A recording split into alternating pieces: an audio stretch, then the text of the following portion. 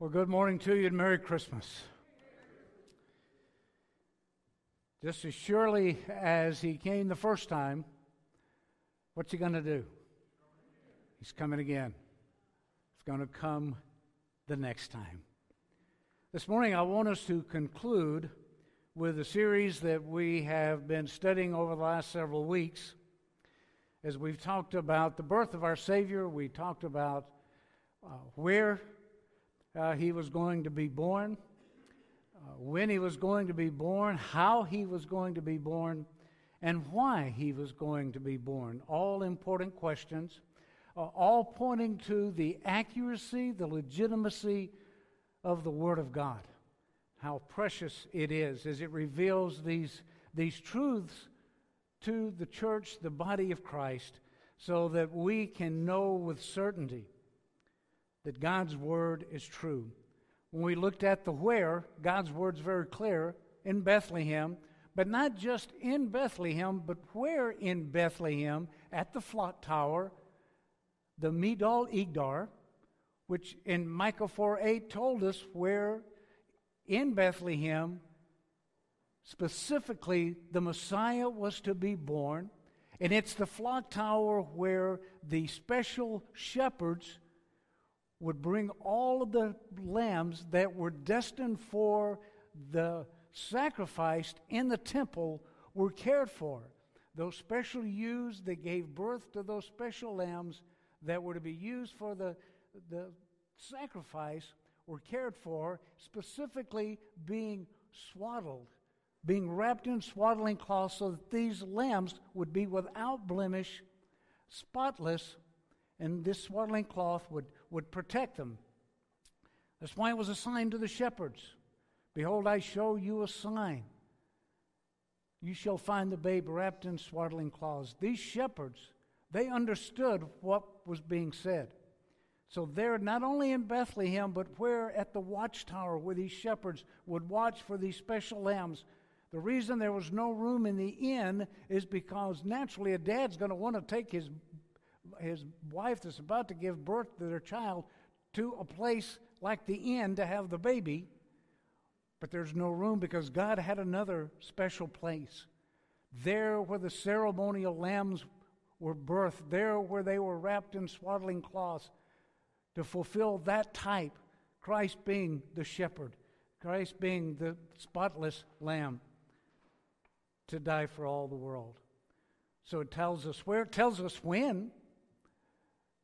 In order to meet the type of the Feast of Tabernacles, which we know that is September the 29th, but something really special did happen on or around December the 25th, and that was the conception, when the Holy Spirit came into Mary and Christ was conceived. So where was the flock tower?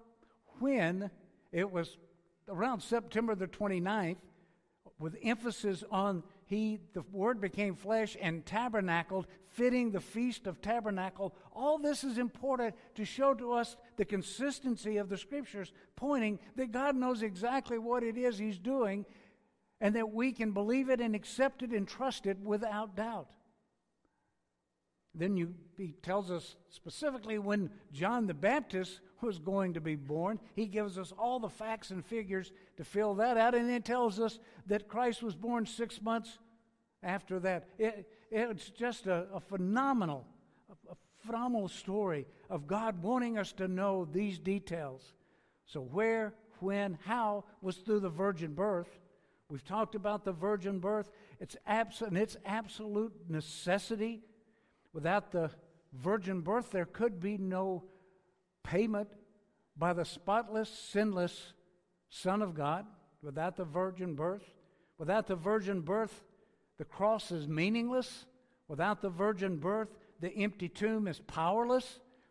That it took the virgin birth in order for Christ to be the one and only that could be that substitute for our sin.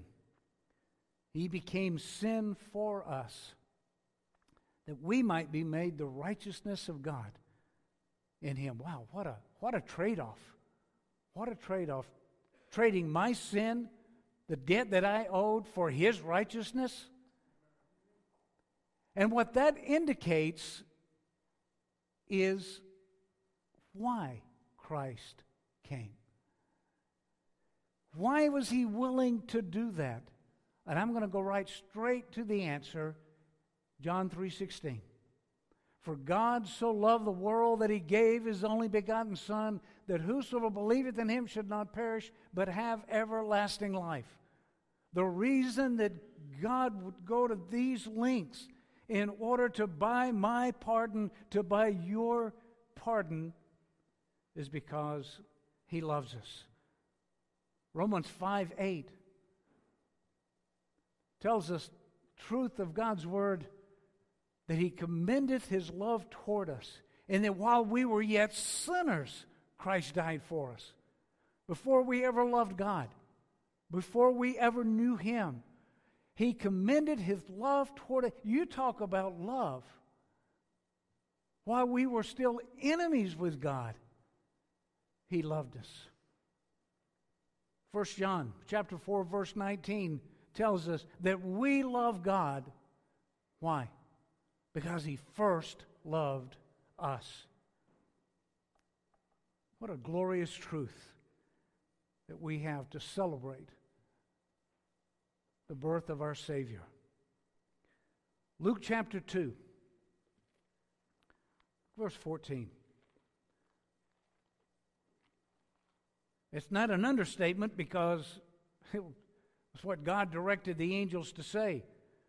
But Luke chapter 2, verse 14, glory to God in the highest, and on earth peace, goodwill toward men.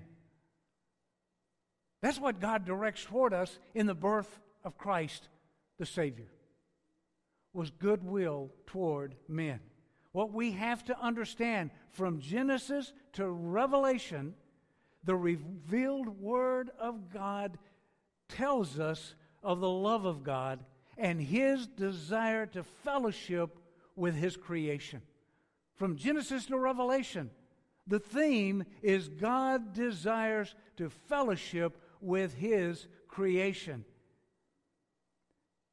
And after the fall, the salvation that He offers to every one of us is so that He can connect and recreate you in His image. He recreated you in order to have fellowship with you.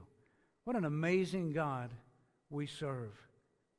He desires to fellowship with His creation, those created in His image. That's what He said, let us make man in our image. And here's the good news. Now that you've been recreated, now that you've been made a new creation in Christ, now that you have been saved, God is working in your life to conform you to the image of His Son. Philippians 1:6 saying, being confident of this one thing, that He who's begun a good work in you, and what is that good work? To conform you to the image of His Son. Why? Why should He care? Why should it matter? It's because He loves you. He desires to have a relationship with you, a personal relationship with you, more than you desire to have a relationship with Him. And that's saying a lot. You understand that, right? But He loves us. Luke chapter 19, verse 10 tells us why He came. Christ came to seek and to save that which was lost. And you know who all that includes? If it includes you, raise your hand.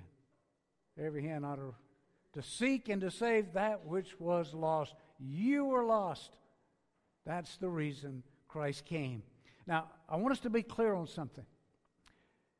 The biblical history not only describes and details God's amazing love that He has for mankind, but it also describes His attitude toward sin.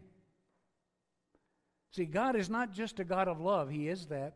He's not just a God of mercy. He is that. He's not just a God of grace. He is that. But He's also a jealous God.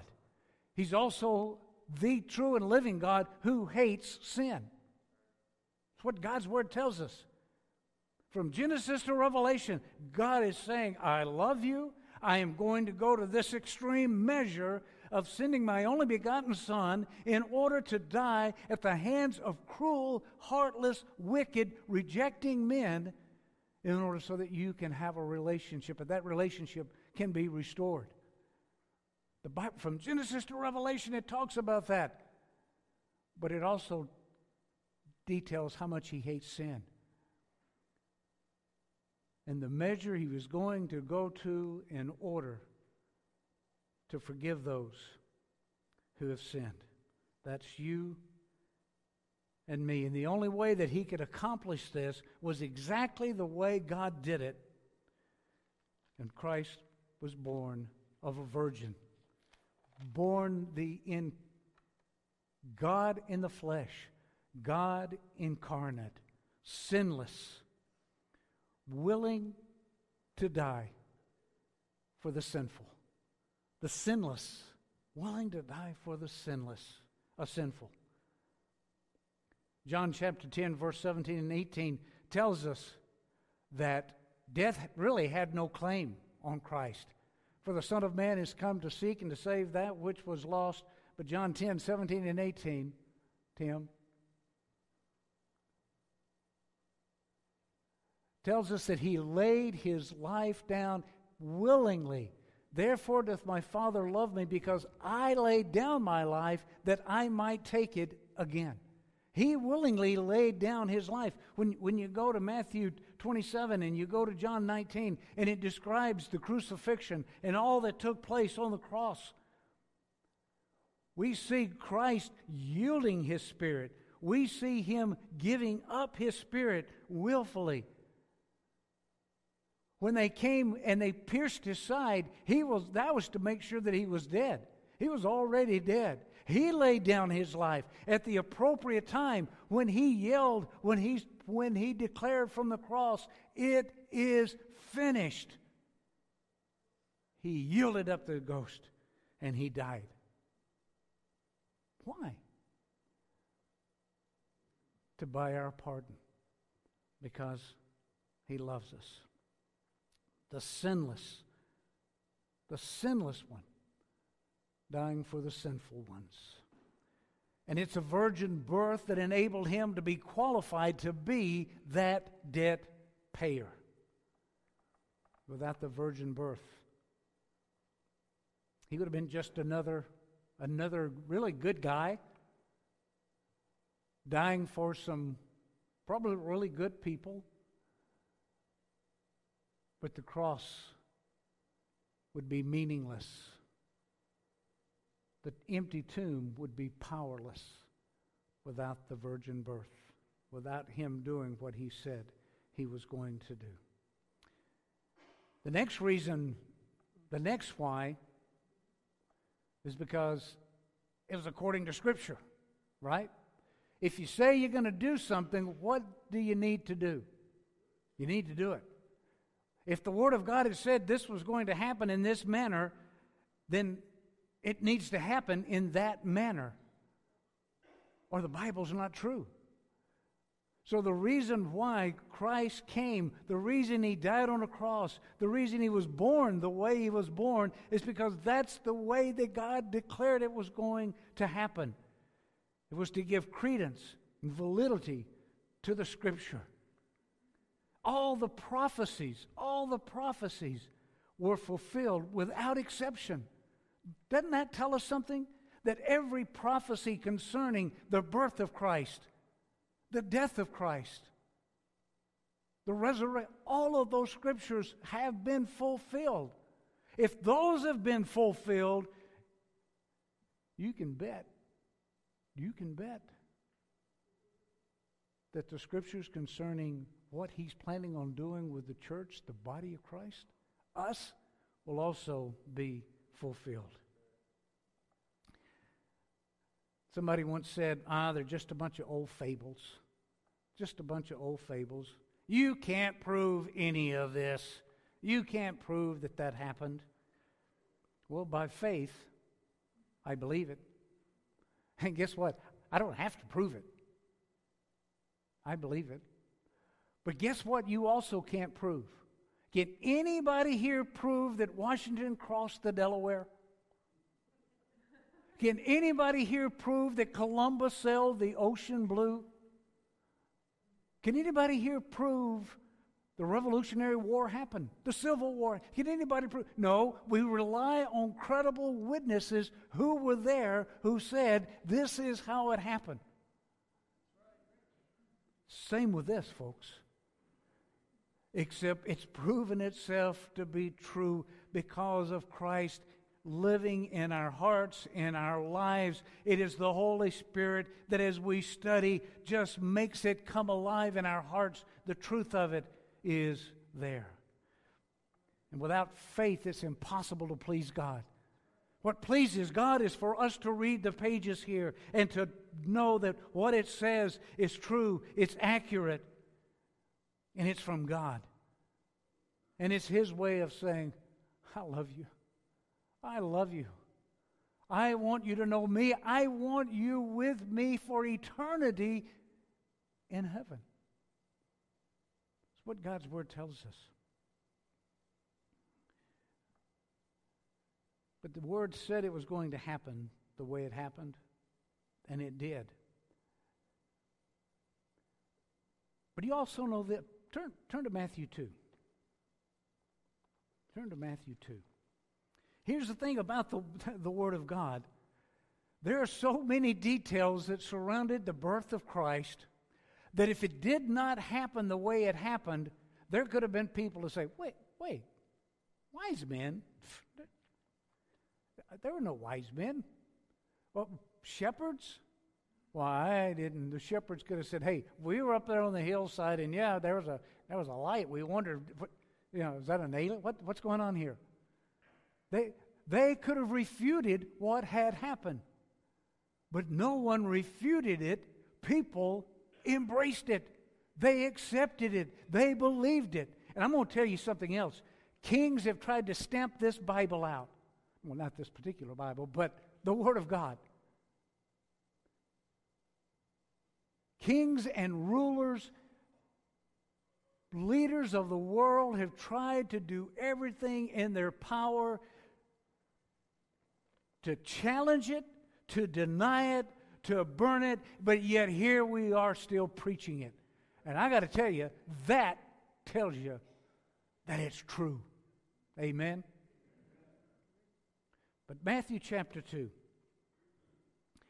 they could have said the wise men didn't come. But the wise men came, and look what it says. Look at verse 1, Matthew chapter 2, verse 1. Now when Jesus was born in Bethlehem of Judea in the days of Herod the king, they could have said, wait. That's not when that happened, or was Herod really the king? But they could have, the Bible wants you to know, it even tells you when it happened, when Herod was king. That's pretty amazing. If it were not true, if you want to tell something that's not true, let me give you a hint. Leave out the details. It's the details that will trap you every time. Here, it happened this way. That's what it says. Behold, there came wise men when Herod was king from the east to Jerusalem, saying, where is he that is born King of the Jews? For we have seen his star in the heaven, or in the east, and are come to worship him. Now, the reason they went to Jerusalem, a couple of reasons. Number one, that's where the star led them. This was almost 2 years after Bethlehem. You need to realize this. This Matthew 2 incident is 2 years later. At this time, Mary and Joseph and the Lord Jesus had already gone up to Galilee. We know that from Scripture. We know that from Luke chapter 2. When this takes place, he's no longer a baby in a manger. He is a child in a house. 2 years later.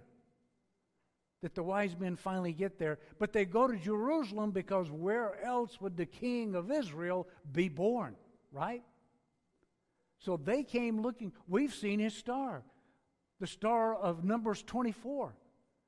It talked about that scepter that shall not depart from his hand. It talks about that star. These wise men who were Jews that were there since the dispersion, that stayed there, not all of them came back. These were wise men. They understood the prophecy.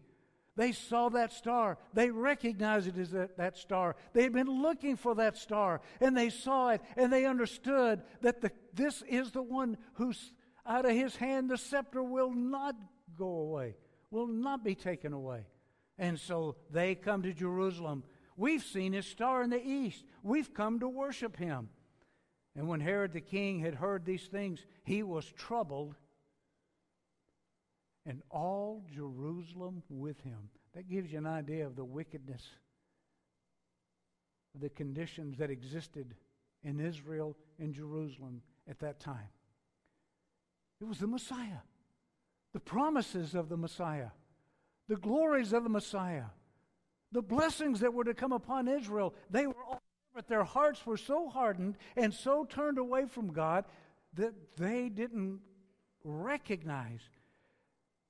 Herod, I can understand why he would be upset. I'm the king, and I'm not Jewish, by the way, and I really shouldn't be on the throne. Oops. But it says all of Jerusalem with him.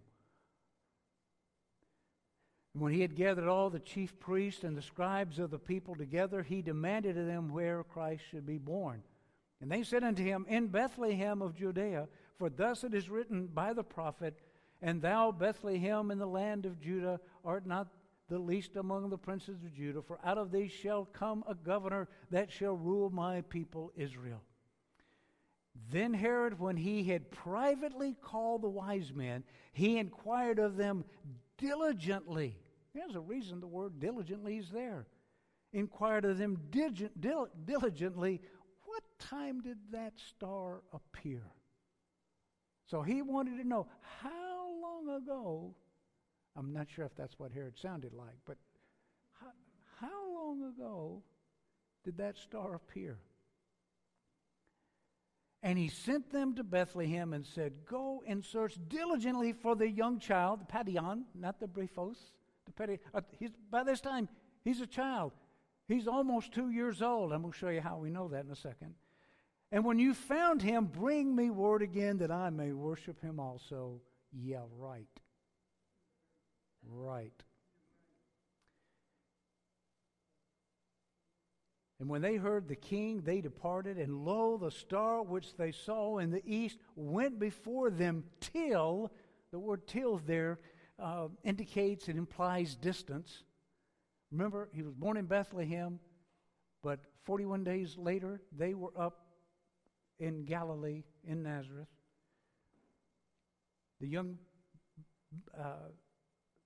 They saw the young child with Mary, his mother, and they fell down and they worshipped him. And when they had opened their treasures, they presented to him gifts, gold and frankincense and myrrh. And being warned of God in a dream that they should not return to Herod, they departed into their own country another way. And when they were departed, behold, the angel of the Lord appeared to Joseph in a dream, saying, Arise and take the young child and his mother, and flee into Egypt, and be thou there until I bring thee word, for Herod will seek the young child to destroy him. And when he arose, he took the young child and his mother by night and departed into Egypt, and was there until the death of Herod, that it might be fulfilled which was spoken of the Lord by the prophet, saying, Out of Egypt have I called my son. See, God's even taking care of that scripture to make sure that nobody could say, well, yeah, wait a minute, he was going to be in Egypt.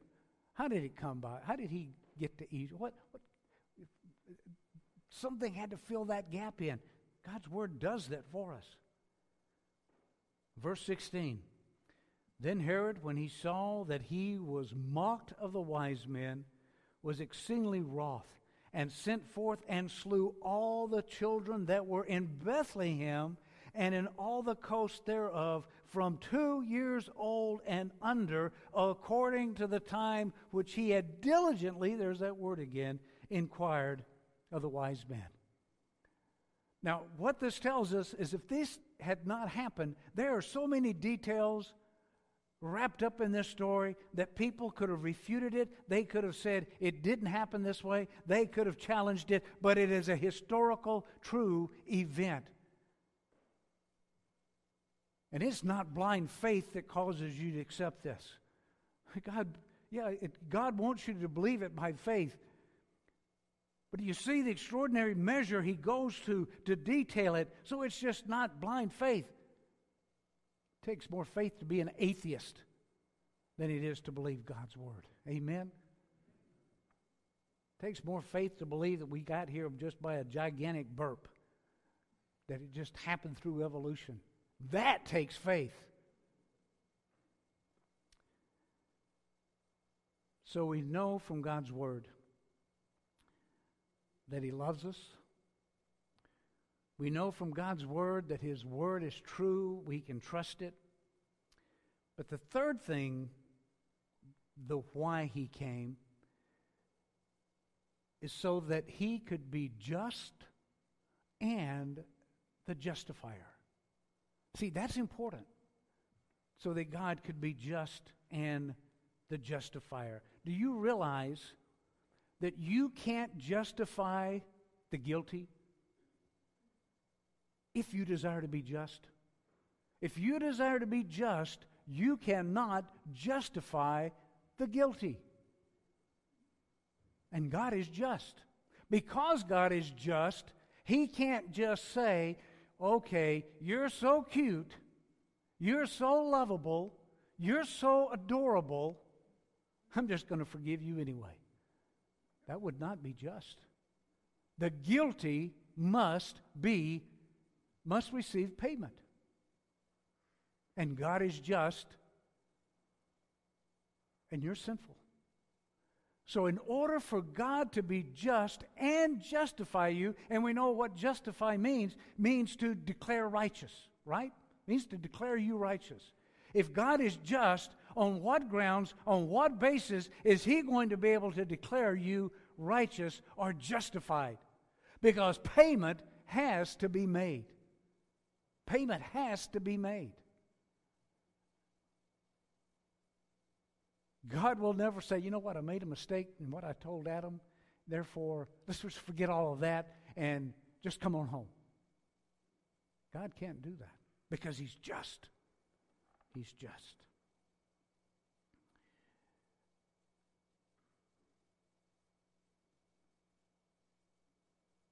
And the fact that God is just should cause brave men to tremble.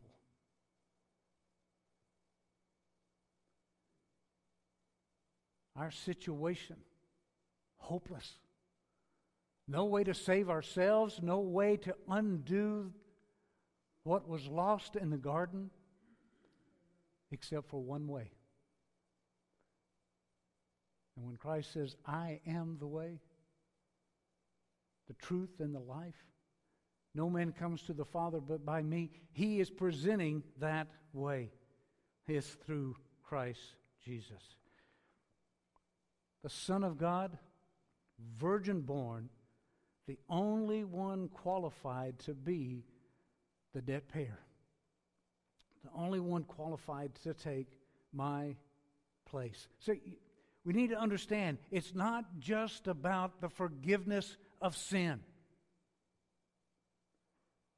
It's about the payment for that sin being paid. It's not just about forgiveness of sin. It's about how will you be made a new creation? On what grounds? Based on what payment can you have that reconnection, that reconciliation with God take place? And it's through what Christ paid on Calvary's cross.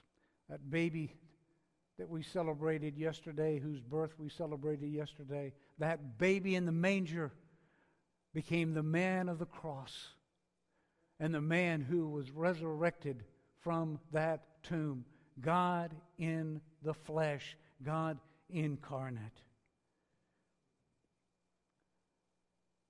He became sin for us. And like I've been saying all along,